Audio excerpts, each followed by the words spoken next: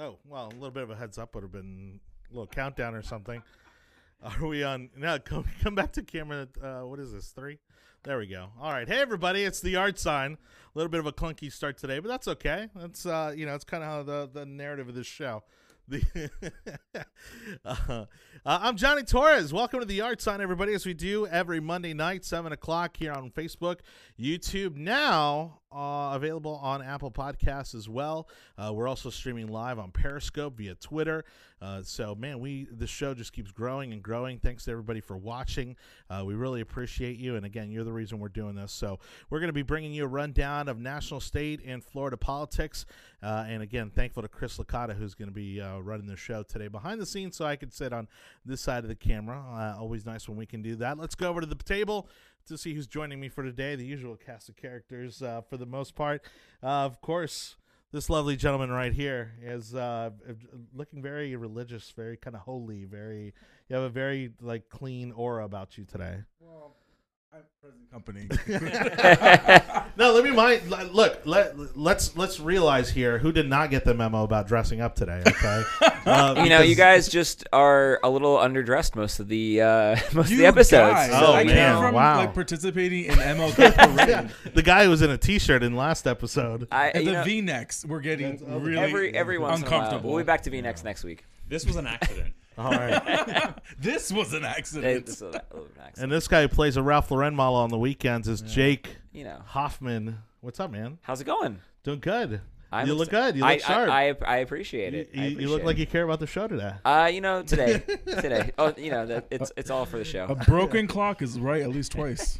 I know. Now I feel like I'm the one denigrating the show here by not being dressed up. And, of course, setting the standard over here is Chris Vercullen. Did I pronounce it right? Close. Vercullen. Close Damn enough. it. All right. Well, Chris is joining us again Celebrate. for his second show. Thank you so much for being here, man. Thanks for having me back. And for anyone watching, we are hiring a producer. We have a position. Wow. Yeah. Someone's mic's going to get Shots cut. are already being fired. All right. So let's go back over to 3 real quick, and let's Good pull up times, our good list times. of topics for today. Of course, never a dull moment, as you might imagine. If you haven't checked your Facebook feed yet, plenty to talk about. Let's see. Chris, if you don't mind bringing up the list of topics there, please. We're going to go ahead and start Trump impeachment. Not a whole lot going on there, but nonetheless, it's a slow-moving process in a very deliberate way. And I think that's, of course, by design, at least on the Democrat side. The Dem primary debate. I think there was more action, off camera than there was on camera. So we'll talk about that. The trade deals that went down, of course, the media not showing a lot of love to Trump, but some major trade deals went down between China and Japan. We'll deconstruct those. Puerto Rico, a mess, as always. And I'm not just talking about the random, just wrath of earthquakes that they've experienced. We'll talk about what's going on over there. Virginia had a major rally today about the Second Amendment. We'll talk about that, and may something like that be coming to Florida as well. We'll give a little speculation on that front. Talk a little bit about Florida politics and how Hillsborough County is going to be affected by this year's session. And, of course, Martin Luther King Day, which, we can't recognize enough for his contributions. And obviously always strive to live up to his vision for this country. All right. So getting started with the Trump impeachment. Again, not a whole lot going on other than the papers, being walked over to the Senate. I think it was the Washington Post finally came out, or one of the New York publications. Somebody came out saying that that now there's a conspiracy theory being peddled that Nancy Pelosi is kind of somehow intentionally slowing this down and trying to affect the primary. Yeah, I think we talked about this a little bit on the last show, right? Yeah. We were talking about how, what I said was that I think that she probably, again, has had a long-term relationship with Joe Biden, right? They've both been in Congress and Senate together for, 50, 60 years, it feels like at this point. So when you have that, you probably have friendships in alliances within Washington, and I wouldn't be surprised if she's playing favorites a little bit. I mean, it would be right up the DNC's alley, right, to pick the winner of their primary. Sure. I mean, I'm not surprised. Well, and being that they got caught so red-handed last time, they got to be a little more coy about it. But every little bit of an advantage that you can give Biden, I think they're going to capitalize on it. For some odd reason, I was of the opinion in that same thread. However, seeing the ramp up that was needed for the pomp and circumstance that occurred last week with the Darth Vader walk across Congress to the Senate, and everyone dressed in the same outfit except for the one congressional woman in white holding the piece of paper like if it was, I don't know, the Constitution. Yes, like some it was kind of biblical passage. It was the original copy. It was so annoying to see how much, and then how long does it take to get like custom pens? That is really the story here, guys. That is the story. The fact that she had custom pens made. I mean, it was horrible. It's like it just looks so bad when you look back a couple weeks ago when she's like praying for him and all like sad, all in black with her Darth Vader pin. It's fake. I mean, right? It's always been political theater. It just even shows more to the political theater that it's been already, that you're gonna have pens made. Like, come on, what is this? Well, remember, she was waiting for Bill Maher to get back on the TV, so then she could make the announcement. Like, this is all planned. She was waiting for him to get back on air, so then she could make a TV announcement that he's now impeached and impeached forever. Just the joy in her face, and again, the Botox is definitely not working anymore. It's been more if than she's being able to see it. times that she's had to quash the pleasure that she's derived. When the camera turns on to her, it's not the first time. It isn't the second time. It isn't the third time. The whole thing when she was handing over the articles and having to wave them to silence the caucus in the House, and had to mute the smirk on her own face, to save face after she was talking about how somber and sober the moment was. Well, but then you got to go and get the commemorative pins, right? Commemorative pins. Like, how much are they going on eBay? I want to know that now. Like, well, then you come to the late night infomercials where you get the commemorative plate. Have you guys seen the Trumpy bear though that they're selling? Have you guys seen that? It's a bear with. It's like a stuffed bear that you take home with you. It's got Trump's hair and everything. Like, that's a great commemorative thing. They're selling it on like Fox News late at night. That infomercial is like a caricature of conservatives. Oh yeah, it's great. It's great. But again, this shows and then also we got to actually see who the Democrats are putting up for their lawyers that will be representing them, the managers that will be representing them in the Senate, and then you have now the Republicans putting who will be on there, and we know a lot of people on that little group of lawyers that will now be Pam Bondi, a great representative of Florida, as AG, a great AG of Florida. Pam Bondi, she's going to do a great job and is already on the news, making the rounds on the news to showcase what's happening. I think Ken Starr is on that list also, which is insane that they brought him out of the creep to be able to get him back into play. But it seems that the way they're going to argue the two articles now are just on the substance of the law and the fact that this does not meet any kind of barrier of high crime or treason, right? Which would require impeachment. These are all procedural. Exactly. Yeah. And so to allow this to go forward, you're opening the floodgates. That now that if anyone has disagreement with the executive, if the legislative doesn't agree with them, then they can file articles of impeachment, which is what they need to. This has to be kiboshed, and if it doesn't, it's going to cause a huge problem. Okay, so then that's the question.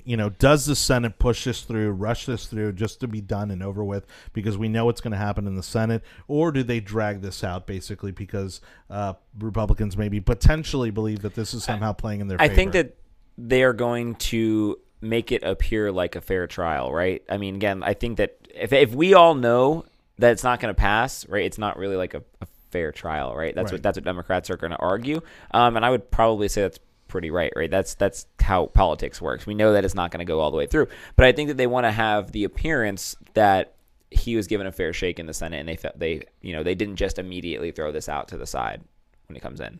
At the end of the day, the Democrats are asking for witnesses, witnesses that should have been called when it was when the ball was in the House's court. If they didn't allow, they wanted it rushed, had to get done before Christmas, had to all get done. Well, you could have easily had who was the ambassador for Marie Yovanovitch.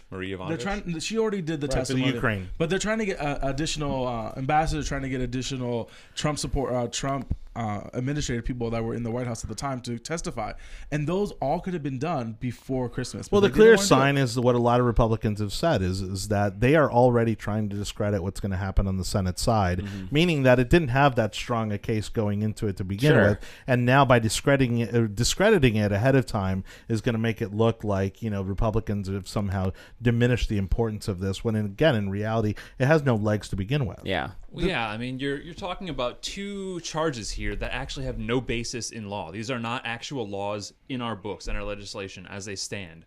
But I think this has some utility for Republicans because you can call Hunter Biden and Joe Biden to the stand. This has potential to be very, very valuable for us. Yeah, I just don't think that we're going to get any of the things that people want to see, right? Like, we're not going to get them to testify. I don't think the Democrats aren't going to get, Pompeo or these other guys that are high up in the Trump campaign that are going to be able to come up with a stand. Like, they're not going to do any of that kind of stuff. And again, I think it's going to kind of fizzle out and be a lot less exciting than anybody wants it to be. I think that might be what the Republicans want it to happen. That it needs to. There cannot be a show. It's not the Truman Show. It cannot get crazy. Well, the moment it gets crazy, the Republicans lose the narrative. It needs to be that. I'm sorry. It needs to be that the Republicans are the parents in this situation, and that we're going to deal with this. We're going to get it quashed. You don't want our witnesses. We don't want your witnesses, which means that no one's going to vote in either way. Now they're always saying that they just need 4 Republicans to switch to vote for witnesses. However, the way it's going to be thrown in is that you get your 4 witnesses, we get our 4 witnesses. We'll vote at one time. If they try to piecemeal it, Republicans will lose every single time, because we all know the 4 Republicans that we're already thinking about that probably will. It's Romney, it's Maine, it's Alaska. These senators that keep on showing that they might be willing to listen to witnesses, but those witnesses, we will never get what we want. Democrats never let us get what we want if we're also going to let them get what they want. If we want, the only way it'll happen is if they vote all at the same time. Look, really, at the end of the day, the only thing that matters here, and because we know what their intentions were with the impeachment to begin with, which was to sway public opinion in regards to the election. And so if my opinion is, if they drag this too long, which may play in Republicans' favor, people are going to lose interest. They're going to forget about it. Well, I mean, if you look at the polling, right? I mean, again, since the beginning of impeachment, it was pretty close to a little bit above 50% of the country was for impeachment, right? And then as the process has dragged on and gone longer and longer and longer, it's less and less, right? I mean, like you're watching a chart crisscross all of a sudden where it's like people are no longer in favor for impeachment. They're watching the process. They're seeing all this stuff happen. And then all of a sudden they're like, you know what? Maybe it wasn't so bad. Nothing's coming out. We thought there was going to be this big bombshell. Same thing that happened during the Russia investigation. Right. And none of these big bombshells ever happened. So people are like, okay, now why is it being dragged? If it's so important, why are you dragging it on, right? If it's so important, then why haven't you just walked over and given the papers? So none of those things are happening. And then people are just kind of like, again, they're like, oh, maybe you shouldn't get impeached. And all of a sudden it's changing directions. Well, an interesting angle, too, was what Anibal said earlier, which I'd never even thought about, which is her literally waiting, through the holiday kind of, lull in television, right, for some of these programs to come back to give her an opportunity to go on there in prime time and actually get people's attention. Of course. The thing is, though, she completely forgot that Gasparilla season's here. No one in Tampa is worrying about impeachment. If you didn't go back and watch our beads conversation from last week, that's probably the best section we've done on the show since the beginning of the show. I would highly suggest going back and seeing last week's episode. And who knew you love talking about beads so much? I would have never guessed. We are not moving back into We're not moving back into that conversation. No, look, really quickly on that topic. Well, I mean, on Gasparilla in general. No. Just Gasparilla in general. I took my daughter and I went with the entire family, niece, nephew, all that. First time going to the children's festival, children's parade. Yeah. It was a great time. I can't say I've been. Shout out to the Rough Riders, who we have a lot of friends on. Yes, all of them were sober. Okay. Shout out to the school board. I got to see our friends Melissa Snively, Steve Kona on the float. Who very targetedly got me some beads as well.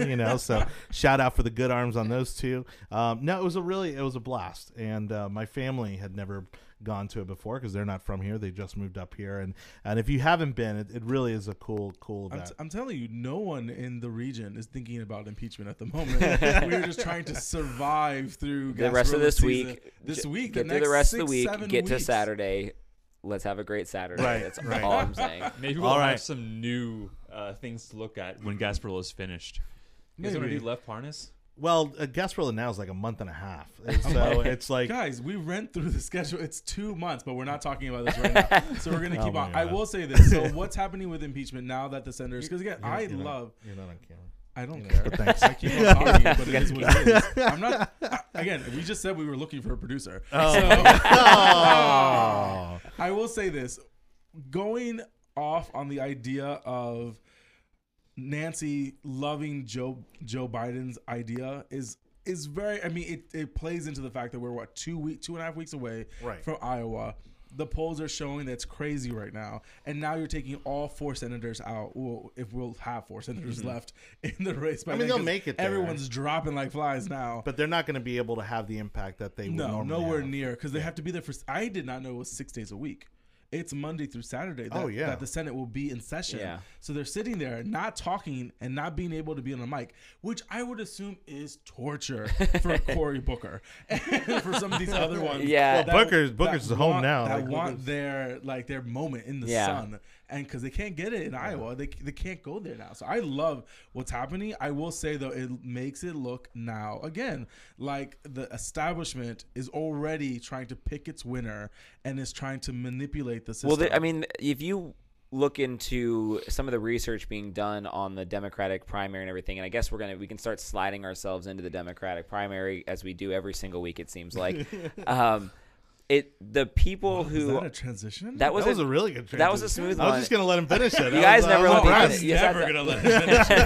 You ruined it. They ruined all my really good ones. My hard lefts. Oh no, we let him dig himself into the grave. Anyway, so if you look into what's going on in the Democratic primary, all of the people who are in the Bernie camp and the Warren camp, they're really, really, as kind of expected, dug into their camp so hard that if those two are not the winners within the first few states, you're going to see this massive drop-off of enthusiasm for the rest of the candidates. And I think that everyone's really worried about that on the Democratic side. Like, they're really worried that the young people are, like us on their side are no longer going to start walking for, Biden's or anybody like that. That's exactly what's happening. Yeah. So well, and do you think one of these people are kind of trailing towards the back? So Yang, Gabbard, Steyer, Steyer's not so much trying Steyer. to buy. He's trying to buy the primary. But some of these candidates who are towards the end, of the list. Do you think any of them are going to usurp the front runners, or is that just too difficult at this point? I would be really surprised. I'd be really surprised if anybody took out the top 3. I think that, again, I wouldn't be. Who are your top 3? I wouldn't be surprised if Bernie wins a nomination. I wouldn't be too surprised if Biden wins a nomination, and I think Elizabeth Warren is going to win the nomination. Those are my. I don't think anything changes. I do, and again, we're gonna tally these all up all times I've said that on this show, and then when she ends up winning, we can come back and add it to the. Loses, add it to the. Take shots on all of these things. Add it to the chalkboard of all the things I've been right about on the show, which is very little. It's a huge chalkboard. So anyway, very little. What? I don't think I've made the prediction. Big, but yes, very little. I don't think I've made the prediction, so I'm going to go way off course, and I'll say that none of the three front runners will be the nominee. You don't think so? You think that one of these guys are going to come out from nowhere from Iowa? I think it's going to be anybody that right now that's under Biden, Warren, and Sanders. So who do you if you had to pick one? I know I would have to agree on that one. Do you think that any of them? Well, personally, I would hope it would be again someone like Gabbard. I think would make for a really interesting election. But you know what? I at the end of the day, I think Buttigieg might pull it out. What? Yeah, he has the worst problem with people of color. Yeah, like no one is voting for him. So does the Democratic Party. I mean, we've seen Joe Biden. They're all gone from the. Joe Biden. They're all gone from. No, Joe Biden. That's not the point, though. The point is when people of color want to elect a Democrat, they're not looking at Pete Buttigieg. They're looking at Joe Biden. Yeah. They're looking at Elizabeth Warren for some odd reason. She has a pretty decent size. Not so much Bernie Sanders. But not so much Bernie Sanders. Pete Buttigieg has no path after Vermont.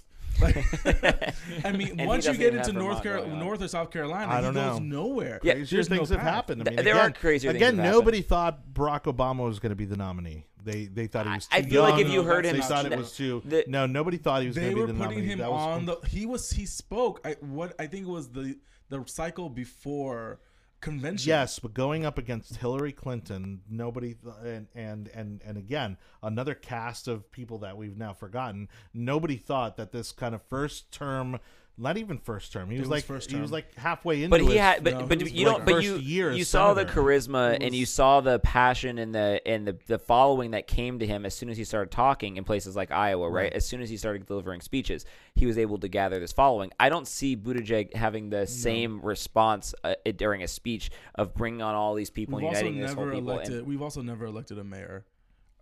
Yeah, it's pretty. It's pretty low on the totem yeah. pole. Yeah, it's very difficult. Oh, I agree especially from Indiana. I know it's 100,000 people. I agree with you that I could see a dark horse coming out after the first 3, and then us seeing what Super Tuesday looks like. That I could see us going through right now. But breaking the cardinal rule. Anyways, Phone's on. Jesus, Jake. I will say this. I think at the end of the day, it still will be Joe Biden, unless there's a huge scandal, Burisma, that will come out of where goes Ukraine. No, I at this point, I don't think. anything At else. this point, I don't. And I think agree, and that's why I say I think Joe Biden is going to be. I don't think Burisma even does anything. And to Andrea's point, because she commented, Bloomberg, no, Bloomberg still has no following. I don't see anybody coming through and voting for him. There's no movement around him. He has It's the money. same thing as it's the same thing as Steyer, right? It's just people who just they can get enough votes to get on stage, and they can, and like you said, they can buy enough to make it to the next stage. But there's no 30% movement. The worst thing that could happen. happen to the Democratic Party would be to allow for a billionaire to end up their nominee and That would be basically terrible. buy their primary Yeah. election. It would undermine their entire argument as far as economics. Sure. Well, goes. you Of lose course. 40% of the base. Well, not of the only Democrat that, I Party mean, immediately. You That You're can't, will- say, you essentially can't say running- that. That's what happened to Romney. You can't say that. You're essentially running, I mean, personality differences aside, but you're essentially running Donald Trump against a Donald Trump. Also- Left Donald Trump versus also- right Donald Trump. Yeah, exactly. Also, but the thing is, with the Donald Trump situation, 1980 he did not- versus Donald Trump versus I know. 1990 Donald Trump. He didn't buy staffers that were. If you were a staffer for Donald Trump in the beginning, you were dedicated. You weren't getting paid. There was people were leaving their jobs to jump on because they saw something happening. When it comes to You could just see Bloomberg, the room. No one is supporting him, and if you are a staffer, you don't support him anyways. You know why? Because you want that $10,000 check every single month. Because that's the ridiculousness of what he's paying his staffers: $8,000, $7,000, $9,000, $10,000, $12,000 a month, so that they take those staffers off the board, so no one else can get him. He has almost 500 staffers national, and these are people, and we know some of these people that are taking that check because it is January in the election cycle, and they think and they're promising their income it's for the rest of the cycle, which is crazy. You know who fascinates me right now though is Amy Klobuchar, and because I watched part of the debate and I hadn't actually like stared at her in that amount of time for that many minutes in a row. And I've never seen somebody whose hair doesn't move, and her I don't want to be super derogatory about what I think she looks like, but I just feel like I look at her and I'm like, people are kind of like pegging her as a dark horse and stuff too, and I'm like, you can't. That would be the worst hair debate between her and Donald Trump. The way she moves her head, can't. The way she moves her head, and like it like moves a little. It right wiggles. here. No, it wiggles I can't. I couldn't focus on what she was actually saying. We're because talking about her hair, and this is very misogynistic. No, I don't think I've ever heard anything she's ever said. we talk about Trump's It's hair not her too. hair, I feel like Emma. it's the same thing. I agree that we talk about the beauty of the Trump hair coif. I think it's real. What TV show was he on that someone touched it? No, it's real. I mean, look, jokes aside, my dad also has like Jimmy Johnson Trump-esque kind of hair. Like it's just the comb over. It's just decades of comb over. It's just like, it's real, dude. That and tons of Aquanet. I mean, it's just like the real deal. So And I'm almost always gonna vote for the person that uses the most Product in their well, hair. right now it's I can tell you right now This it's does not move. I can tell you This right was now a parade, 18 hours. it's Klobuchar right now. And she has the most product in the hair. It doesn't move. It just wiggles side to side so from all the different angles. No. Well, I couldn't handle it. I comparing- couldn't pay attention. Going through the rest of what happened in the last debate, which I I thought was a yawn all the way until the hot mic situation. Ooh, yes. At the end, which I love because CNN are thugs when it comes to the hot mic because they love know it. for a fact they did that on purpose. Yeah. And CNN is as biased as they could have been because of the questions. Yeah, extremely biased. That's why we have the CNN whistleblower coming to the TVYR event on Monday night at 6:30. That's right. I love it. Yep. Good job. Good. See, he wears a suit. He looks tie-in. good. Yeah. So Good now You can keep going. I just need to, just slide Well, that plug. and the debate itself was so lame that they needed something to draw people to go back and watch it, or at least pick it apart. Because there really wasn't there other than that moment. There really wasn't anything there that anybody was talking about or that really made any waves. Like in the previous debate where Buttigieg got into it with Warren, like there was no moment like that. And then really, if anything, this saved their debate coverage because otherwise, I don't think anybody would be talking. But would about it would it really be considered the debate when it happened afterwards? It's like Yeah, well, it would happen on the stage. It's like- stage. It happened, yeah, like really, like people are talking about what the brawl that happened afterwards. But again, the fact that you wanted them to talk about policy. You wanted them to get into it with policy. What did they talk about? Well, you said I couldn't become president when we had a conversation by ourselves, and there's no one else that can quote what's going on. Literally, Yeah, she was basically trying to make him out to be a sexist. and she's and her staff let it loose, leaked it to CNN Right. the week before the debate. This was all such fiction, and no one in the media is buying what actually happened. They're saying, you're telling me a man that's been saying that a woman should be president for 30 years is now saying to Warren that, oh, I don't think a woman can be president, and not even saying that he's taking it out of context or she's taking it out of context. It's just petty. Right. This was a set-up, coordinated, in-kind donation between the DNC and CNN to the Warren campaign To the Biden campaign. and the Biden campaign. Yeah. Are I would these say tax- so. Is this a tax write-off? Are they going to get some documentation? I don't think there's a monetary value on this, but we can probably get some. I mean, the fact that the Democrats continue to allow an independent to run in their party just blows my mind. No, they don't. want You him know, out. They because- want him out. He's- Of course they do, but again, instead of changing the rules and saying no, dude, you gotta pledge allegiance to the Dems, to be able to run as a Democrat. Well, you can't because at the end of the day, you have these people that are in the party that are so supportive, right? I mean, like they're kicking at if anybody that they but I think if you drew the line in the sand and said, Bernie, you're either an independent or you're Democrat, but you got to make. But that he has decision. the And they had he done has that the main years ago before this current cycle. But their they biggest, would have gotten away with but it. their biggest voice in the Democratic Party is AOC and that camp, and she came out and endorsed him. So Yeah, but you at have an least she's a entire wing of the registered Democrat. But they're all the wing of the party that are what again. When Caesar was here, we were talking about this, right? About how they are still fighting for the heart of that party.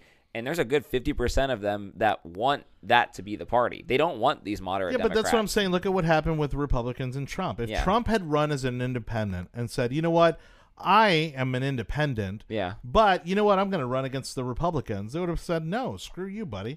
Like, you're either a Republican or you're not. Yeah. And you're either in our primary or you're not. But the problem and is- they refuse to do But that. the problem is, Bernie has been running with the Democrats for so long. He has 10, 15, 20% of that block already. So this is what we were talking about earlier. The moment he doesn't win the primary, that 30% is not going to support the Democrats. This isn't once, but twice now. This done is now to him. twice that they screwed him over. And I have friends that are working as Democrat operatives in California, and they're literally having conversations at their headquarters like, well, if Bernie doesn't win, if Warren doesn't win, then we're not going to vote for Joe Biden. Then That's cities will not going to burn. happen. Yeah. And Well, it's that's not- what happened last time. That's what And they're that's the thing, saying. though. It's Now exactly what happened happening last time. again. Yeah. So Yeah. it's and that's where it's like I wouldn't be surprised if Trump wins the popular vote, and you have more people out on the West And again, Coast I think that we just can. won't vote at I all. think we can again end the Democratic debate conversation on this show by saying, and this is why Trump is going to win, and we'll come back next week and we'll update you again on why he's going to win.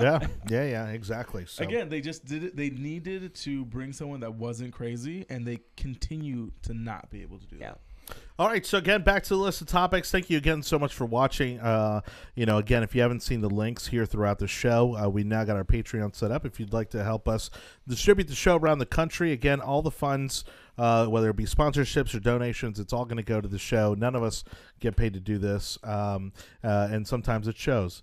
But bringing up our list of topics, we've got the trade deals now. Again, huge news that got overshadowed intentionally, I would say, but intentionally, unintentionally, by all the other political news that was happening and distractions such as Megxit, which if you haven't caught Not a that distraction. More important news. All right, so trade deals, China, Japan, big win for Trump, was it not? What do you guys think? So the USMCA and the China Phase 1 deals were passed in the last few days. I feel that it was a complete win and show of how stupid impeachment articles were, because you impeach the president and then you pass UMCA the same day, which means that you don't care about impeachment, and then you do the pomp and circumstance. And then Phase 1 of China, I think the Phase 1 of China will be quite interesting. What's happening, it's the centerpiece of Trump's deal with China, as it's committed to $200 billion in the next 2 years that China will be purchasing a total of $77.7 billion of manufacturing goods, $32 billion in agricultural products. The tariffs of 25% will still be in place on $250 billion, or 7.5% tariffs on still goods that are made in China, that will be remaining and negotiated for Phase 2. Yeah, I mean, I think this is a step in the right direction. Is it a huge win? No. And obviously people are going to disparage the whole deal because it's not everything he wanted or everything. But again, anyone in business will tell you this, sometimes you got to chop it up and go in pieces and kind of, build your way there. And I think this is a good first step. With this, I look at it the same way as all the other deals that he said he was going to renegotiate, right? It doesn't matter if he was the one that blew it up and pieced it back together and put in one different word in the agreement, right? He's going to do the same thing that he did with all the other agreements, right? I redid NAFTA. I redid the Iran deal. And he's going to just point to all these. People are not paying attention enough to understand the key differences between this China deal and the last China deal, or the tariff. It's too confusing for anybody. But what he can do now is, when it comes to election time, he can walk up to the American people and say, I said I was going to be harder on China. We did this, and then I was going to renegotiate a deal. And he's going to tell everybody it's a better deal. He renegotiated the deal, and it's better for us. And and nobody's going to really. I mean, people will question it on the other side, right? Like, they're going to, like you said, they're gonna say that everything he did was bad. It's going to make the economy worse, and blah blah blah. But when he's standing in front of the American people, he can say, check another box. I redid this. Right. No, that's a great way to put it, because that's exactly what he's done.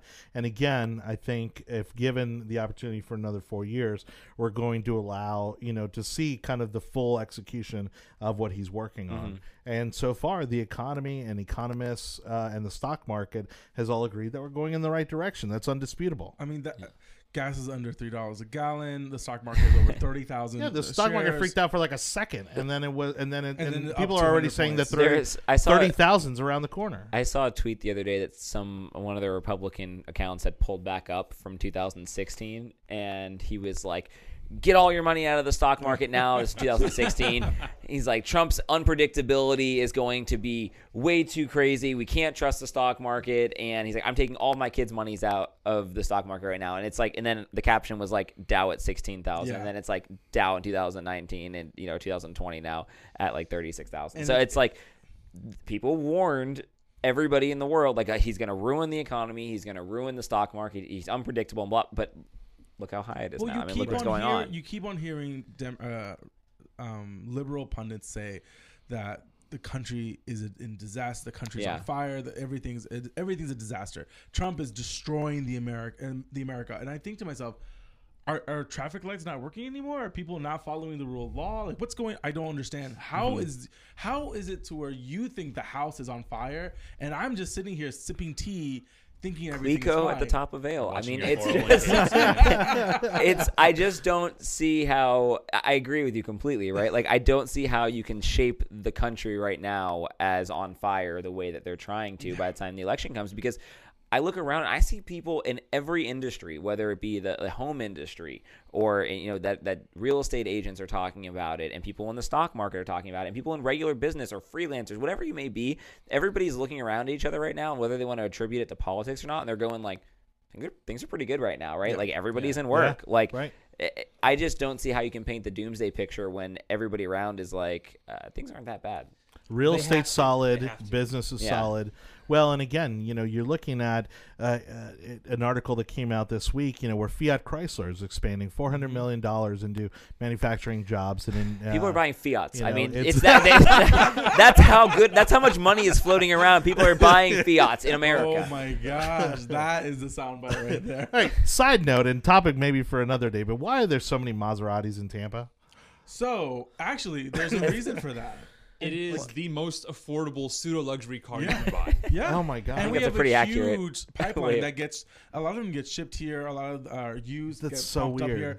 All right. Anyway, There's someone on my block that has one, and I had to question, I'm like, whoa.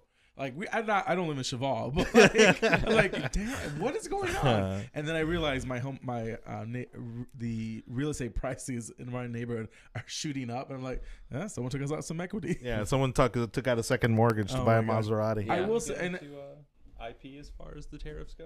Real quick. No, why did you bring it up? No. They won't let me get into China stealing our intellectual property. I'm going to save it for an entire hour one day when we just dedicate the entire show to all of the intellectual property. Chris, this is the last time you're on this. Well, to me, that may have been the one area of this whole China deal where I wish they had been a little stronger. They're not. It's phase one.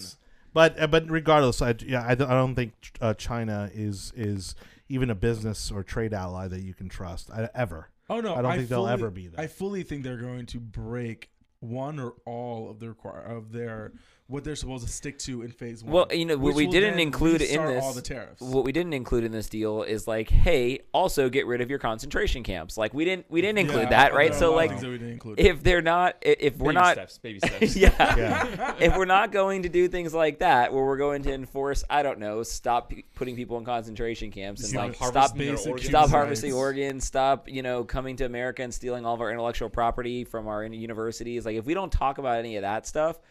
Again, I'm glad the trade deal got done, but it's like there's still a lot of work to be done. Maybe in phase 2 or 3 or 8. Well, so again, I don't think they're gonna abide by all the requirements that they're being asked to do. I will say what's probably gonna happen is they're going to renege on one or two of their commitments, which is going to reset everything back over again, which then Trump can say, look, they lied, they didn't do what they were supposed to do, I'm hitting them with a hammer, which Americans love when that happens. U.S. businesses are moving their manufacturing out of China into other parts of Southern Asia and other parts of the world that it's cheaper, and they control a bit more of it. This is just hurting China more and more. And if you read into what's happening, they have the slowest growth ever at 6%, which is crazy, 6% growth year over year. But people are saying that's completely fake.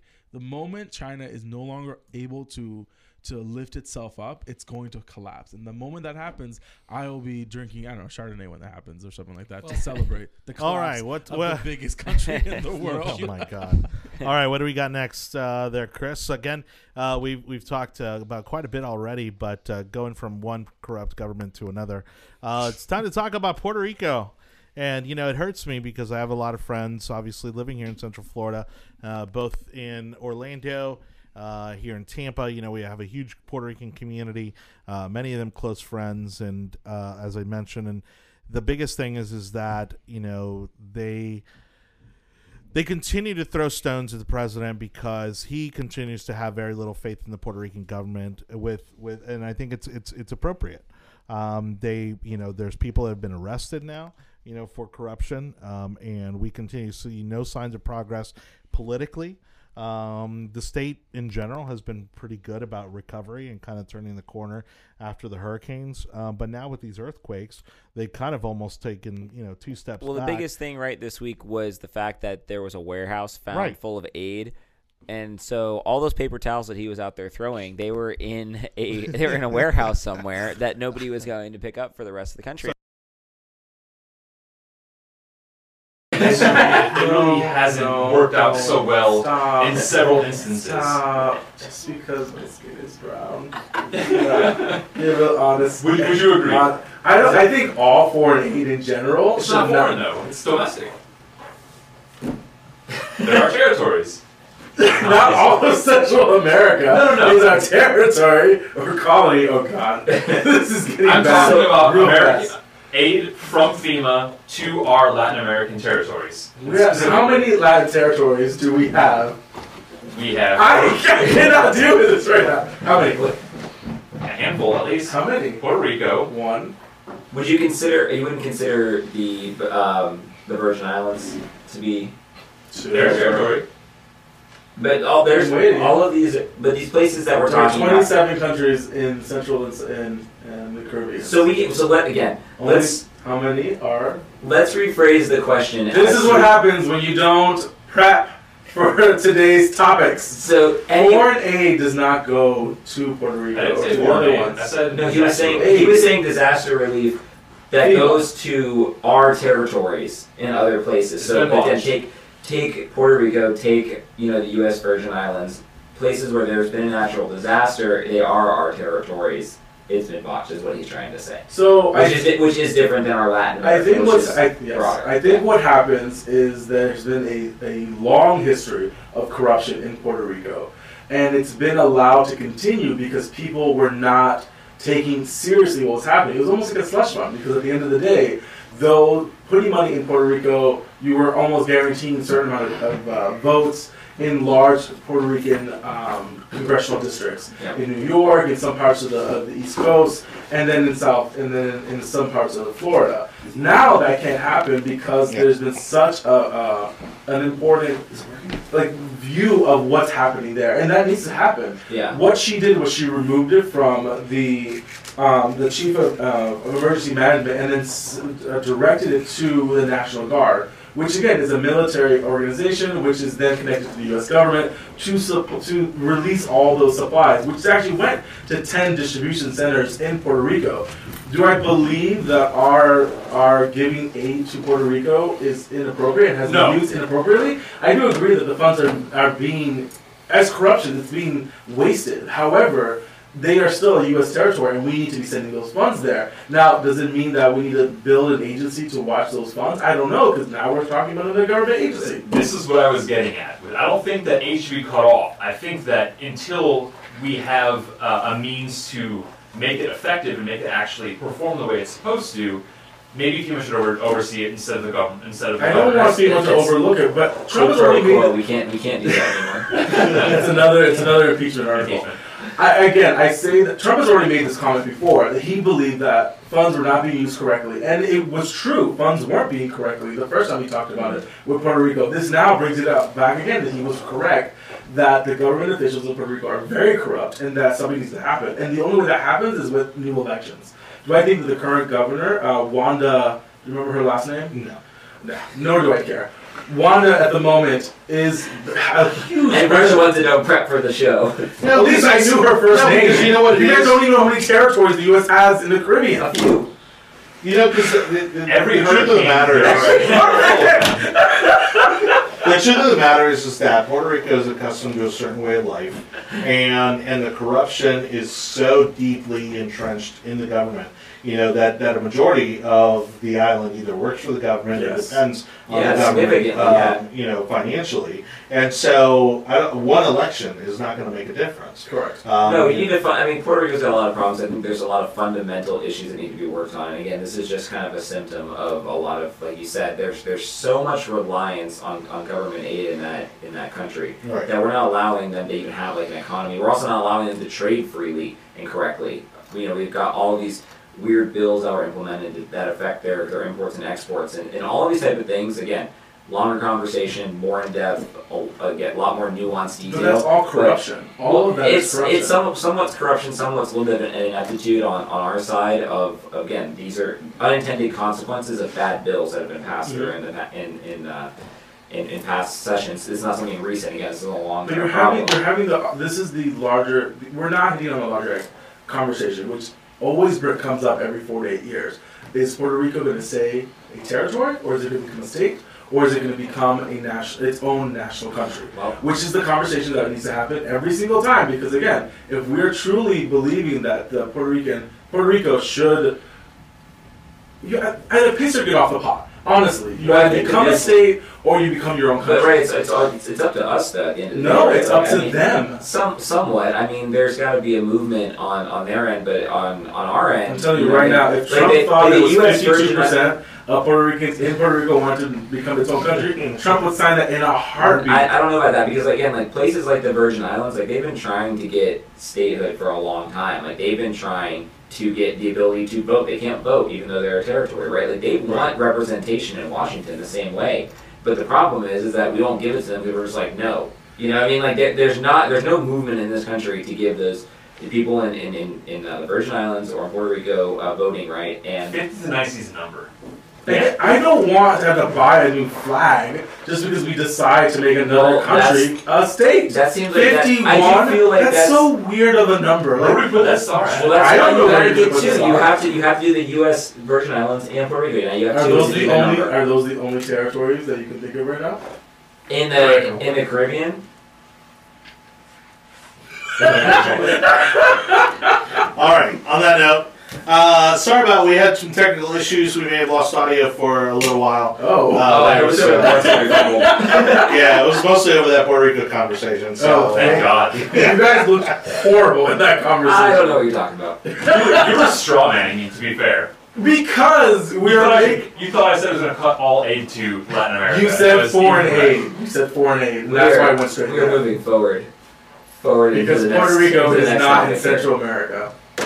all right. So let's go ahead and move on to the next topic, which was Virginia. Speaking of actually more like intended consequences with bad policy, of course, Governor Blackface, as some of them are calling him, Northam, of course, tried to call a state of emergency because of a Second Amendment rally that was to happen at the Capitol. And, it kind of went off without a hitch, no incidents. Great demonstration of responsible gun ownership and activism. And, the amazing thing is that because it went off without a hitch and because there were no incidents, we're probably not going to hear much about it in the greater media. And it's sad because I do think that this was a test run. Well, we are the I great think this media, was- and we're going to talk about Yeah, no, and I think that this was a test run, for liberals to see how far can they push the gun rights argument. Yeah, and I think that this was a great response from our side of things, right? Where you have 22,000 people standing up on day one. Like this wasn't like actually starting to be implemented. They weren't trying to like take your guns the next day, but like these set of bills that were going to come through, the reaction that there was of again 22,000 people standing up for our Second Amendment rights. It's a pretty amazing thing to see. And again, I think it's a great. I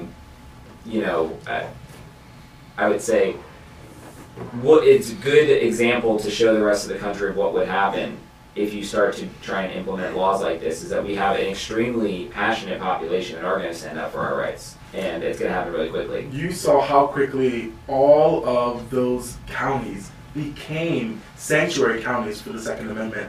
The spread of that was amazing to watch. And then to see how quickly West Virginia was trolling about trying to pass laws to allow counties in Virginia to secede and join West Virginia, which was I loved it. I thought it was a great conversation. That is a great conversation because that's the thing. At the end of the day, you have all of these different counties that are here, and I love hearing from the sheriff of a county, and I get 95% of the counties of Virginia all agreed upon this, right? They were saying, we're not going to enact these laws. We're not going to do this. We're not going to take this kind of, oversight from the federal government to come in here and try and take something from us. And again, it made me proud to be on the Republican side. It made me proud to be, again, on the side fighting for freedom. Because again, you see all these other protests that are happening across the world, right? You see Hong Kong, and you see places like Puerto Rico, but places like North Korea, like all these places in Taiwan, like all of these places that you have protests going on of governments infringing on rights. Like this is the first one, right? This like it's the second one technically, but like it's like the first one that keeps us with the ability to enforce all the other ones before somebody comes out and tells us what we can and can't do. I like seeing it. Who was the comedian that made the statement earlier? Chappelle. What did Chappelle say? Chappelle said he's like, I get to come up here because of my First Amendment rights, and the second one's there in case somebody decides to try and mess with the first one. Yeah. And he had a great joke about it last week. Yeah. Right. He said way better than I did. I will say this kind, and for some reason I've been nerding out about this, watching the online county protests and them having multiple sheriffs from every single county in Virginia saying that, look, we're going to switch over to a sanctuary county. Yeah. I say Virginia turns red, honestly. I think this is such a big deal that has enraged and it's not the metropolitan areas of Virginia, because all those people live and work in the Beltway. It's Virginia proper. It's all those additional counties that have been slipping away lately into Democratic hands. I think there's going to be a wave of Republicans, especially now that, and I think we can say this now, that nothing crazy has happened in Virginia since the rally started earlier this morning. Which you would have thought, after reading all the news articles, that there was going to be an overthrow of the Capitol of Virginia, because you truly thought that what people wanted. That's because if they would have taken the next step where they were trying to confiscate, then you would see the overthrow, then you would see the march on the Capitol, but that's not what was happening there. But again, it's a great, I like seeing that response, right? Like, I want people to be out in the streets when people are trying to do this kind of thing. I really do want to see what happens. Because again, I've always made the joke that you can talk all you want when it comes to confiscating guns from New York all the way down to the southern line, but then trying to cross the Mason-Dixon line is going to be impossible to start confiscating guns. Was there actually a confiscation conversation? No, there wasn't, but that's what people are worried about. So, no, the governor was making comments that if your model was already purchased before the law, they were going to retroactive to where they were going to, they almost like a clawback clause. And that was then people were trying to say, well, then you should call the National Guard and to take back those guns. It just snowballed, and it probably has nothing to do with reality. It just snowballed because people were freaking out. And that's what I'm saying. It was people were freaking out because of the idea of someone taking guns, and that is so personal for so many people. It wasn't necessarily the idea. I mean, again, there was like 8 bills introduced that pushed on this, and again, the next logical step when you have something that goes this far is to step in and start like confiscating, again, like retroactively saying, well, you can't have this one, or they had one that was you can only buy 1 gun per month, which is again.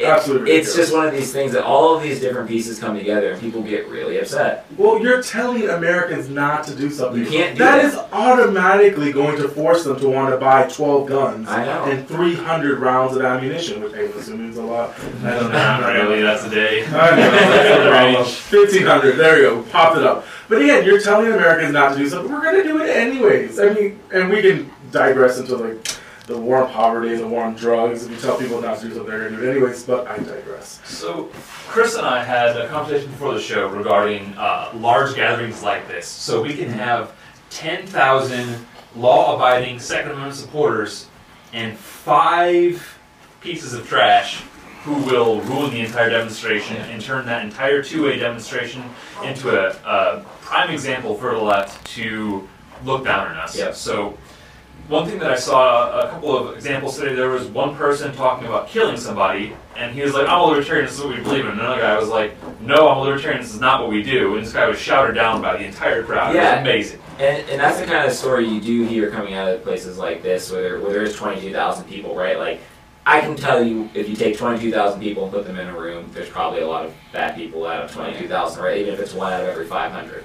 So, like you're saying, there are bad actors within, again, the group this large, but what ends up happening is, like you said, the Democrats and the media will go and they'll pull out that one person and they'll be like, look at this Second Amendment. Yeah, I mean, and then they'll be like, look at this Second Amendment rally and look at these, terrible Republicans. They're doing all this terrible stuff. They're ruining the country. And again, that's how you end up getting legislation like this passed in the first place. But at the end of the day, I don't care. At the end of the day, honestly, as a Republican, you have to be prepared to take on that fight. You know, as a Republican, as a conservative, as a libertarian, that the media is going to take anything you say and twist it. They're going to do anything they can to make you look like the bad guy. So Republicans that are watching this and that are going to go to these rallies, you have to be as poised as possible. Because one, you taking the day off of work as a Republican is something that's not going to happen.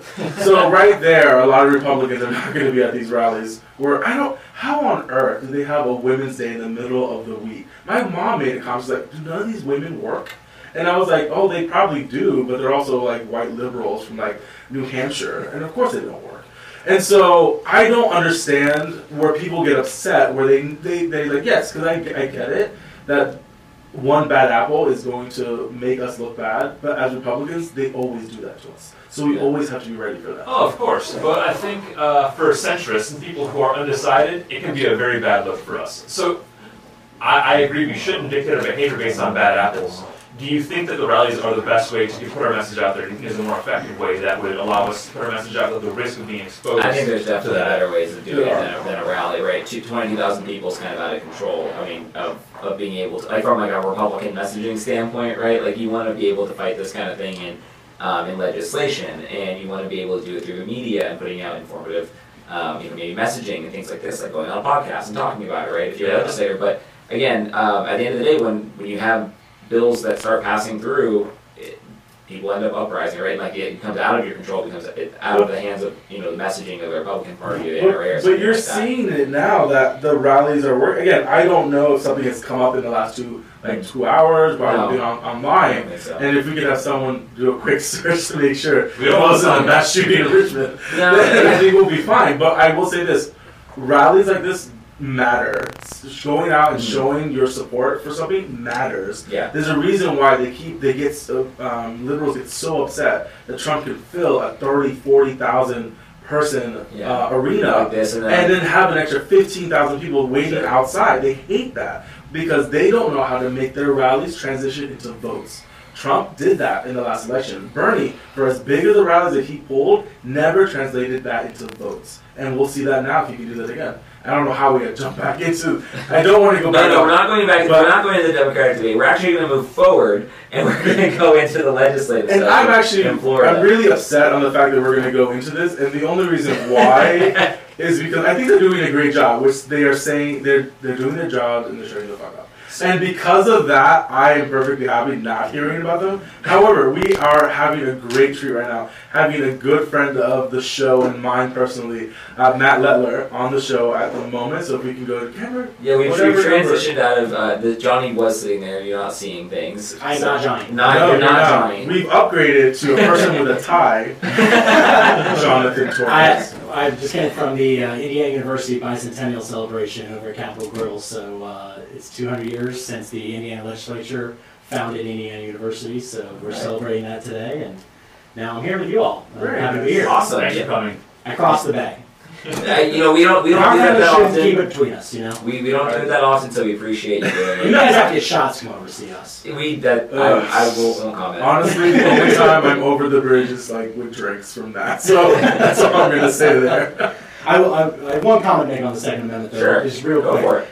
We're talking about suns out, guns out. Yeah. Well, Unable, the sky's out, thighs out today. No one is telling him not to wear shorts when it's 48 degrees. First of all, I did my duty celebrating MLK Day the parade at MLK. And I was not going to wear vodka. And I wasn't going to wear long pants while I'm sitting in the sun, even though I drove a truck. So it was cold out. Now when you're standing there for 3-4 hours waiting for the parade to start moving. The skies were out today, and your thighs obviously were out. Well, I'm wearing very fashionable pants from Lululemon.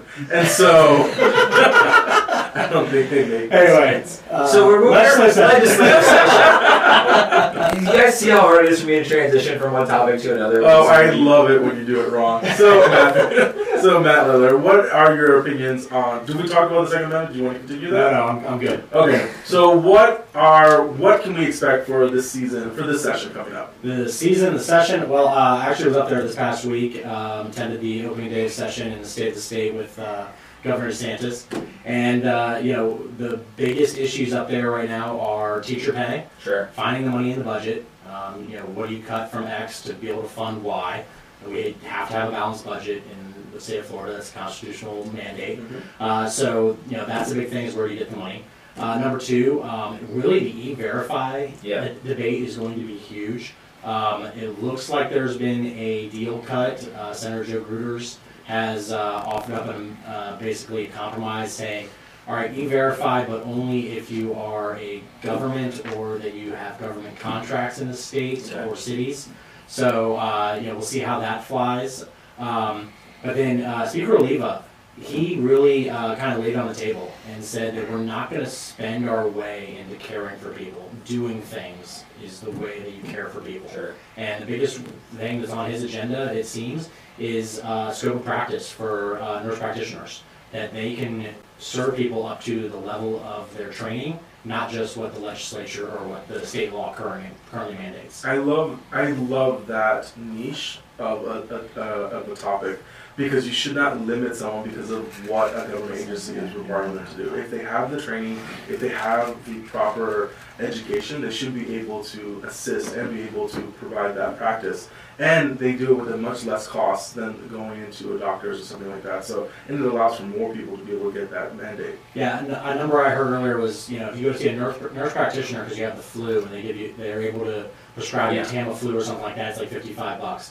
If you go to a doctor's office, they bill insurance for about $100. Yeah. Yeah, I mean it's a bigger issue, right, than what he's trying to do, because there's a problem there. If it costs $1,100 or something that should cost $50, that's where a lot of the insurance playing around in there goes. And again, hopefully at some point we'll take care of that, whether it's at the state or the federal level. But I do think that a lot of things you hit on are really important, right? Like obviously, again, teacher pay is going to be a massive one. I mean, you just saw this big demonstration there, talk about rallies.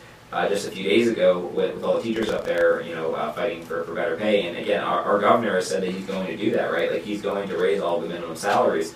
So I guess do you see it as something that where they're going to cut from something more important, or do you see that being cut from anything in particular, or it's just going to be kind of a combination of different things, or is some big program going to get cut in order to pay for this? Well, don't forget, in the state of Florida, the governor can't do anything when it comes to the budget because he only has line item veto. Sure. And because he has line item veto, he's really not going to go veto the entire budget.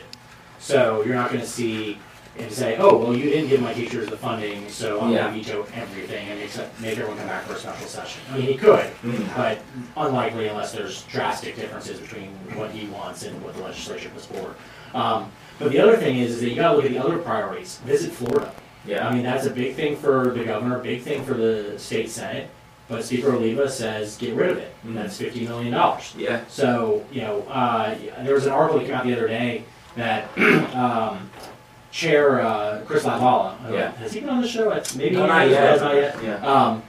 But he had his committee go through all the education funding and find money for K through 12 education. Yeah. They found $426 million that they're basically able to eliminate programs, redundancies, etc., and put towards the teacher pay. So now they're only about $100 million. You would think that they would do that every year. And I've actually talked to a couple state reps about them doing that every year. Yeah. So. So we're not laughing about that. So I guess I'm supposed to be closer to the microphone.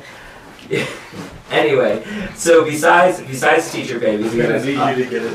I could try and keep it together, Johnny, when we saw that around. Wow, and then you call him out on it. I have to. So we do have some Republican teachers that have been communicating with us in the underground teacher chat for Republicans. In your house?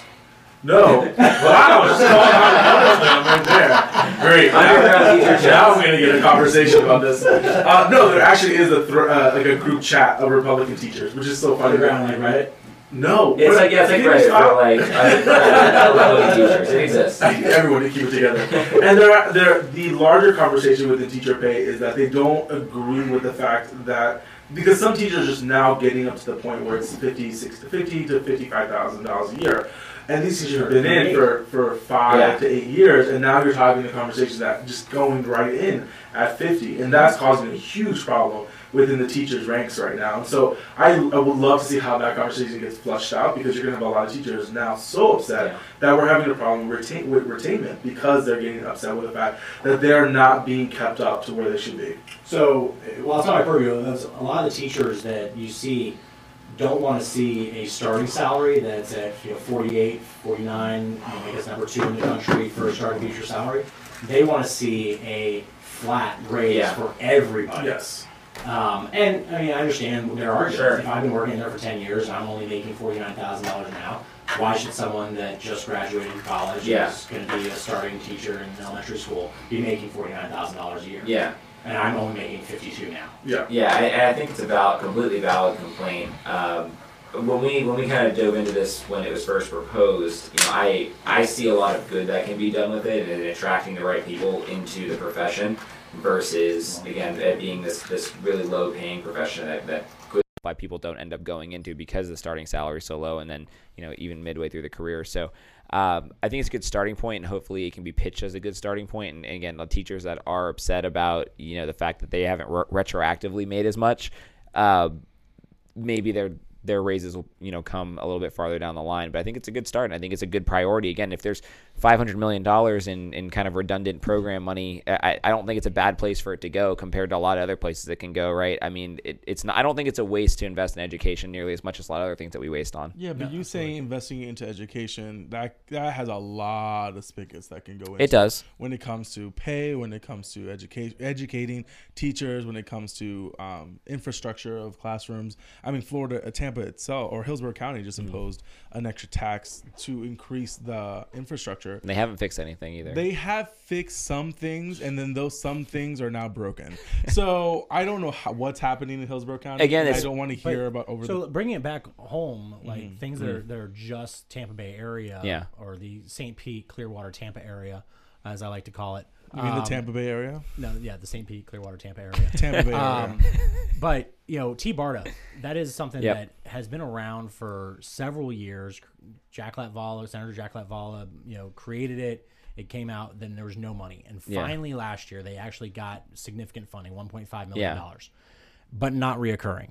So now you have David Green, the executive director of T. Barta, having to go back up and ask for $1.5 million more just to keep the lights on, just to keep them doing what they need to do. And that's a deeper conversation that we could have, right? Because we've got these two other agencies that are sitting underneath them as well. We've got our HART and then the PSTA on both sides, especially PS. Well, they're not exactly underneath them. Well, sorry, not exactly. I guess that's kind of my point, right? You have these two other agencies that effectively do the same thing, just for their side of the bay. And they don't cooperate necessarily in the ways that they need to cooperate. And then T. Barta, in theory, you could merge them all, right? You could merge them all and actually have a unified, regional plan when it comes to transportation, right? That crazy thought. Maybe get some economy of SCT Regional Transit Authority. I like it. We'll work on the name. Tampa Bay SPCT RTA. Yeah, Tampa Bay. So I feel that there are other parts that are happening right now. I will say that I'm liking where the direction of the leadership is heading in regards to what's happening in session right now. Yep. And I like the new leadership that's coming on board. Do you see any pitfalls that might occur this coming session?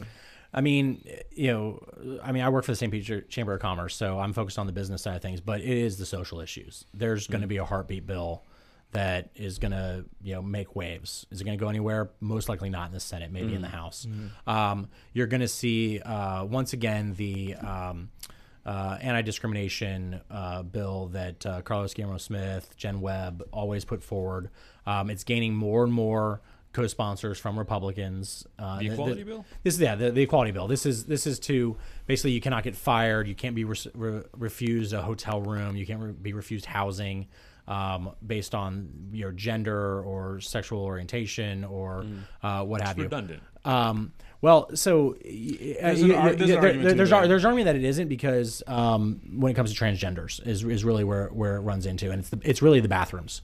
And that's where the big holdup is for many conservatives, especially in the Florida House, to not even give it a hearing. So that's one of those issues that does touch on the business side of things, but that the Democrats are getting closer and closer every year to getting at least a hearing on this. It's going to pass one of these days. One of the things that I've seen, the only news that I've seen from Tallahassee in the past couple of weeks has been from the national side of things, like NBC and Washington Post, coming down on Republicans, and a lot of Republicans from this area that we know that are saying that they're anti-LGBT. They're, what else? What other terrible things did they say about us? Like that we basically hate all of these different things. We're anti-gay, anti-trans, all of these, and based on all these bills. But that's not necessarily what all of these bills do. I mean, do you want to talk at all about what was introduced and kind of like the backlash that they're going to face probably the entire session now? Yeah, I mean, just from a factual standpoint, I mean, there was a bill filed that only put forward that you could not do the what's the term they use? That basically that pray the gay away. Yeah, that you couldn't have the conversion. The conversion therapy. Thank you. The conversion therapy for that could not be funded. And so there is, that's right. That you could allow that you couldn't have a ban on that at the local level. I think Hillsborough County has a ban on that. There's several other areas in the state that have a ban on that. So basically, preempting those bans, much like straws. But so that is the only openly like, okay, this is absolutely geared towards something that the LGBT community advocates against or for, however you want to look at it. The other bills had to do with preemption of local ordinances, but on a really wide scale. And it was Equality Florida who kind of looked at the worst case scenario. Like, okay, if this passed, an argument could be made that this ban would be preempted, even though it's not set there in the bill. It's not absolutely targeting it. But worst case scenario, hunting horribles. Hey, if you did this, that means this can't happen, and that's not okay with that organization. So they were able to put all three, I think it's 3 or 4 bills together, and lump it in based on the first bill, and get NBC to run a big story on it, etc. So I think all the bills have no chance of getting through both chambers and a governor's signature. So then I guess they're from alive as right now. Then for more of a political standpoint, then right, we're watching some Republican politicians kind of go out on a limb to put these type of bills out, and I guess if they know it's not going to pass, it's more of a statement on our side. But then again, that the backlash is going to come from a national standpoint now, and brand Floridian Republicans as anti-gay, as anti-trans, and everything like that. And if it almost feels like it was now we've got all this attention on us for something that we don't even necessarily all believe, and it's also something that we're not sitting here on this podcast advocating for these things, right? These are things that are just like getting thrown in there, and it's like, but now when I go out to any event and I'm like, hey, I'm the head of the Tampa Young Republicans, they're like, oh, you mean that group that probably advocates for this anti-trans bill, that's the narrative now. It's going to happen around the country, and it's frustrating. You're going to get that no matter. Yeah. Yes. You can't stop things coming out of like the panhandle that from like one representative pushing this one bill.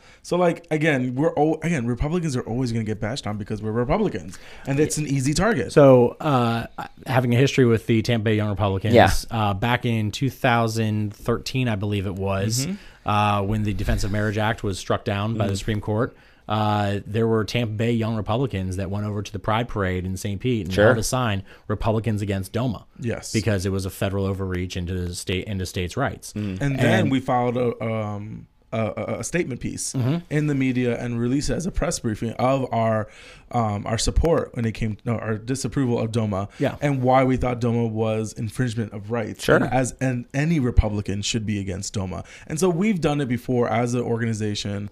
As Young Republicans, we've done it before where we've set a standard for Young Republicans and to move forward. And we have to always be that group of people that preempted those conversations. And again, if someone's going to say that all Republicans are bigots or anti-LGBT, then they're always going to believe that. Nothing is ever going to say that. Nothing I ever say, the last president or last chair of FFYR was an open homosexual, and they're never going to care about that. They don't care because they believe every Republican is anti-gay, and they are so blinded by that hate of a Republican that they're never going to believe otherwise.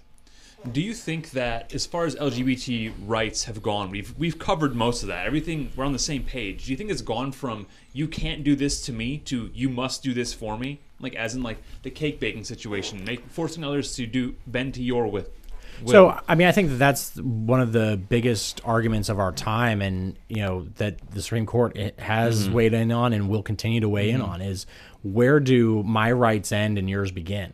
There's an old saying, my rights end at your nose and your toes. I can't hit you, but I can say whatever I want to you, and you can get right up into here. But at what point does that actually start to infringe on others' rights? So, I mean, this is the abortion debate. This is the gay rights debate. This is anything having to do with sexuality, social issues, etc. So, I mean, that is the greatest debate of our time, and you're seeing a Supreme Court right now that even though it's mostly Republican appointed justices on the Supreme Court, they're still pretty split on it. You're seeing a Republican appointed justice go either way depending on the issue. And that's are there any? You're gonna go back to the. I was gonna say, is there any other issues that you see coming through for the legislative session that are either really important to either Tampa Bay or that you're watching really closely, or that you're really excited about? I mean, what I'm really excited about, just from St. Pete, because we are really like one of the biggest arts communities in Florida. I mean, Miami, St. Pete. I mean, it really goes. We've got Art Basel, we've got Shine Music Festival, etc. So just having the Dolly Museum put you up there. The Dolly, the Museum of Fine Arts. We got the Arts and Crafts Museum that's opening later this spring. I mean, we really are a great arts community. Tampa's great arts community as well. But the arts fund. It forces me to cross a bridge. I'm not gonna lie. For that reason, I love the art scene that's occurring in St. Pete. I love the art scene that is blossoming in many parts of the county. I do have questions about that art installation that just got put down, or they had to refix it. How much did that cost? Okay, $40-something million. I mean, I'm not gonna make 40-something million. Or $4 million. Yeah, where's my dot? Your dot's a little far away. So yeah, there wasn't really a follow-up story there, but basically there was a catch in the netting that once it was shipped down from Janet Eckelman's shop where she built this thing, and then it gets packaged and shipped down to Florida. And there was a catch in something when they pulled it up. So everyone saw this thing go up. They're like, "Oh, it's up!" And then something wasn't right, so they had to bring it back down to get fixed. And they knew that people were going to say, "Oh, it's got brought down, like something big's going on." It's like, no, this is a small issue. It's back up now. They're fixing the lights. They're doing it early in the morning. It's gonna be beautiful. It's beautiful. It is very. So cool. as far as the bills go, that you're going to go before Neville stopped you. Yeah. So sorry, I got interrupted. But no, it's really it comes down to the Division of Cultural Affairs from the Department of State. They have a grant program that there's, I think it's $57 million of projects that were submitted to this program to be vetted, and they're listed. And there's the number 1 through like number 50 or number 250 something, and it's $57 million worth of projects. And whatever level that is funded is how many projects get funded in that.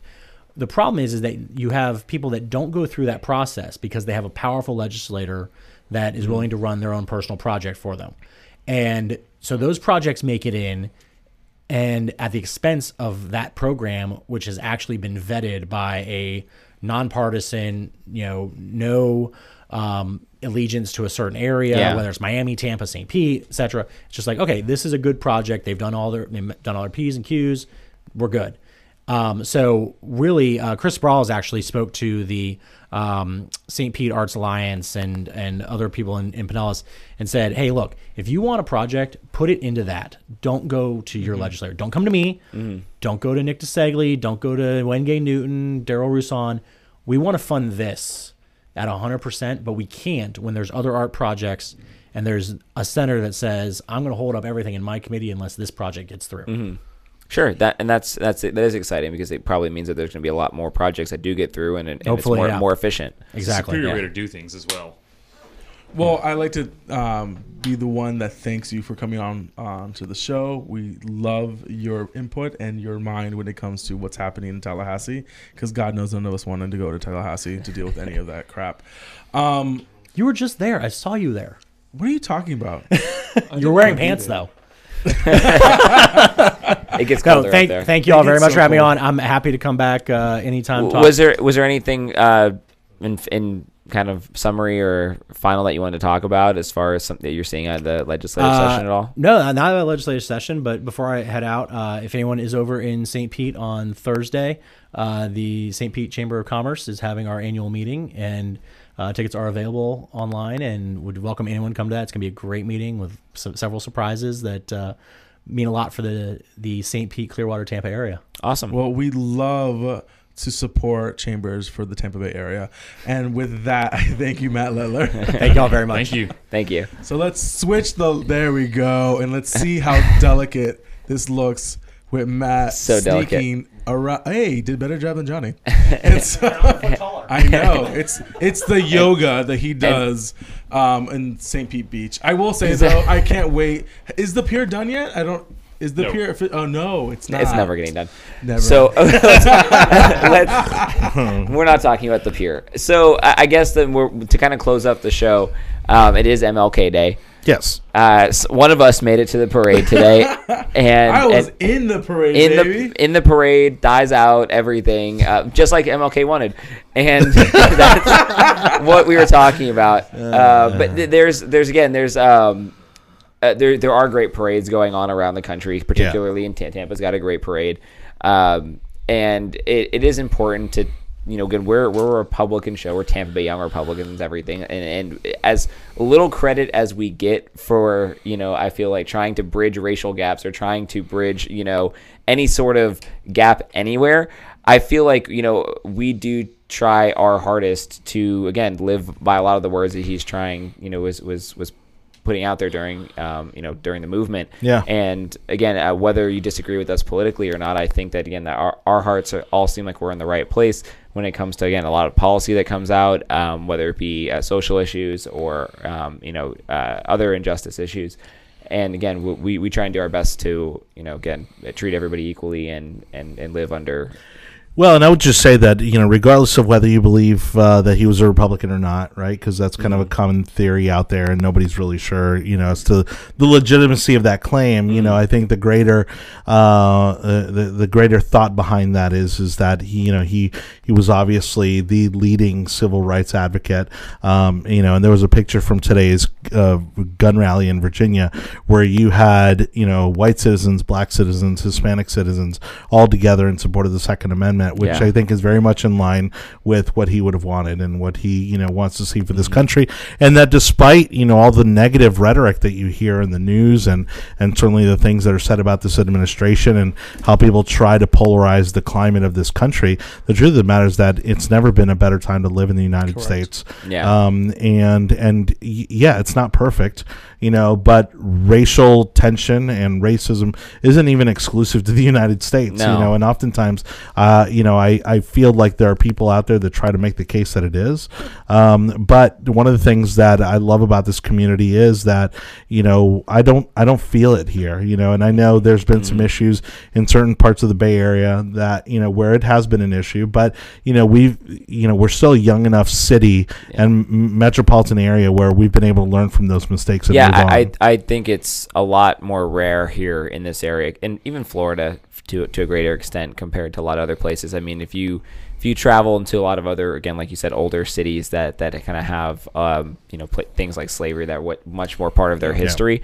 And not that it's not a part of Florida history, but it's more ingrained in their past. You see a lot more of that. But here again, like you said, in Tampa and Florida, I think that again, things are pretty good here. And again, while there's a little bit of tension sometimes, I think that generally it's pretty good. And that was done because, and I will give a lot of credit to our leadership in regards to that. The leadership of Hillsborough County, the leadership of Florida, that has always been able to, when something does flare up, they're able to tackle it and they don't let it fester like other states do. And so we hit it as quickly as possible. When it comes to Hillsborough County, I completely agree. I've lived here my entire life in different parts of the county, and you don't see the rampant racism that you hear about in other parts. And you used a great word, which was rhetoric, which doesn't mean that it's true or not. It's just talking points Yeah. that people throw out there. And as a Hispanic brown man, big brown guy, in this county and in many parts of this country, I've never felt safer as a young Hispanic male. And I will have to give credence to our sheriff's department. I was at the MLK. I was walking for Danny Alvarez, who's running for circuit court. And just to watch people interacting with police officers, and there was a white, brown, black. I mean, I even pointed out Koreans in the audience, which I thought Peter Chang was there for a moment. I was like, that's not Peter. And then, but once you realize that at the MLK that everyone is there, everyone's having a great time. People are doing cookouts, people are giving out food. Right. The cops are everywhere and are protecting and making sure that there are no incidences, and everyone is loving on everyone. That's exactly how it's supposed to be. Yeah. And I wish it wasn't that we only do this once or twice a year, but that people see it happening all the time. Well, and I would say this. I would say that, for people who, merely observe this holiday kind of on the surface, to actually take the time, and say, okay, well, I know plenty about Martin Luther King because it comes around every year. It's taught in school, but I'm continually fascinated by African-American history and just how deep it is, and not only here in Florida, but across the country. I mean, and we're having developments every single day, here in Hillsborough County. There's a big issue right now that we're trying to figure out how to solve with the black cemeteries that have been discovered, underneath. Although it doesn't seem like there's much of a controversy about No, that. it's not a controversy, but it's a discovery. It's now what to do with it to make sure everyone is respected and everyone is compensated, and how do we move it? But it's part of our history that people were completely unaware of, and now we have the technology to realize, hey, wow, there was an actual cemetery here that we need to respect, and then how do we go about transitioning towards that to show it the proper respect it deserves? Yeah, I've never on the business side of it, you would think there would be more upheaval in regards to stopping the development and not letting it happen. No, you hear, okay, let's figure out a way to excavate those materials and move it to a cemetery where it would be properly buried, because a lot of these are unmapped, and so that's a big issue, but not causing controversy. No, I don't which see is again having good communication with the communities, having good communication with law enforcement and the government, and the local government allows this for a smooth transition. So, I mean, at an hour and a half, does anybody else have any other final announcements? Well, I think, it's a good opportunity to kind of tease next week's show. We haven't quite figured out whether we're going to do it before the meeting or after the meeting.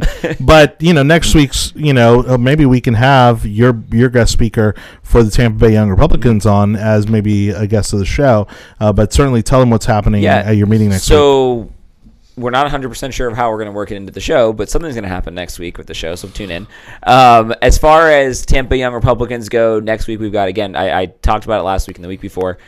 Come out to our meeting at the Barrymore Hotel Monday at 6:30 p.m.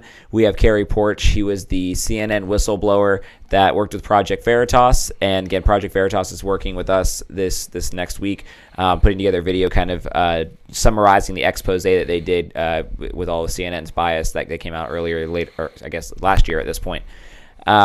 Again, we also have Tampa Young Republicans elections, so if you want to get more involved with Tampa Bay Young Republicans, please do come out, get involved. 2020, it's obviously a massive year, and again, I think we have a fun time, and our events are fun, and they're free, and we get to talk like this, and just isn't any mics around, and so it just gets even more fun. Well, and I'll talk to Chris Carter, who again is a former CNN stage director, producer type person, see if he can join us for that show, because I think it'd be relevant, especially if we can get your guest on the show as well, for them to kind of give us some deeper insight as to what really the atmosphere is like inside CNN. Sure, yeah, absolutely. So that's my plug. Has anyone said hi to Senator Simpson?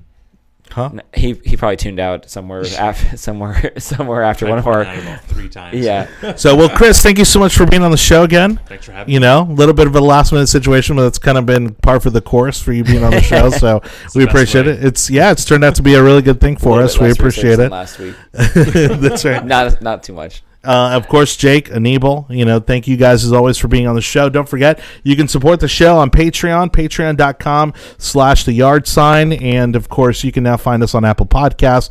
Just a search for The Yard Sign. That's the big news. Why did we not talk about that? We're on iTunes now. Dude, I've mentioned it like 3 times. Did you? I wasn't paying attention. Get on iTunes. Androids, it's not that big of a deal. Blah, blah, no blah. one has Androids. We don't.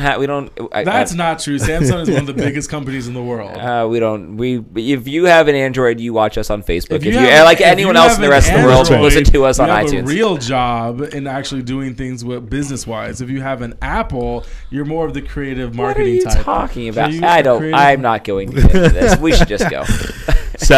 But to that note, soon enough we'll be on Google Podcasts as well, and as well as Spotify. So these things are all rolling and moving very quickly. Thanks again to Chris Licata for producing the show today. Sorry again for the technical bumps here and there, but to find a new one. That's right. I thought he did a great job. So shout out to Matt Lettler for coming on board and giving us a. Oh yeah, that guy who took my seat. Crashed my show. He looked better on camera than you. Please make sure someone has a polo and product for next time. Dude, this is Old Navy, bro. Stop hating. I will hate. All right, run the clip, Chris. Hit the outro. Let's go. All right, so long, everybody. See you guys.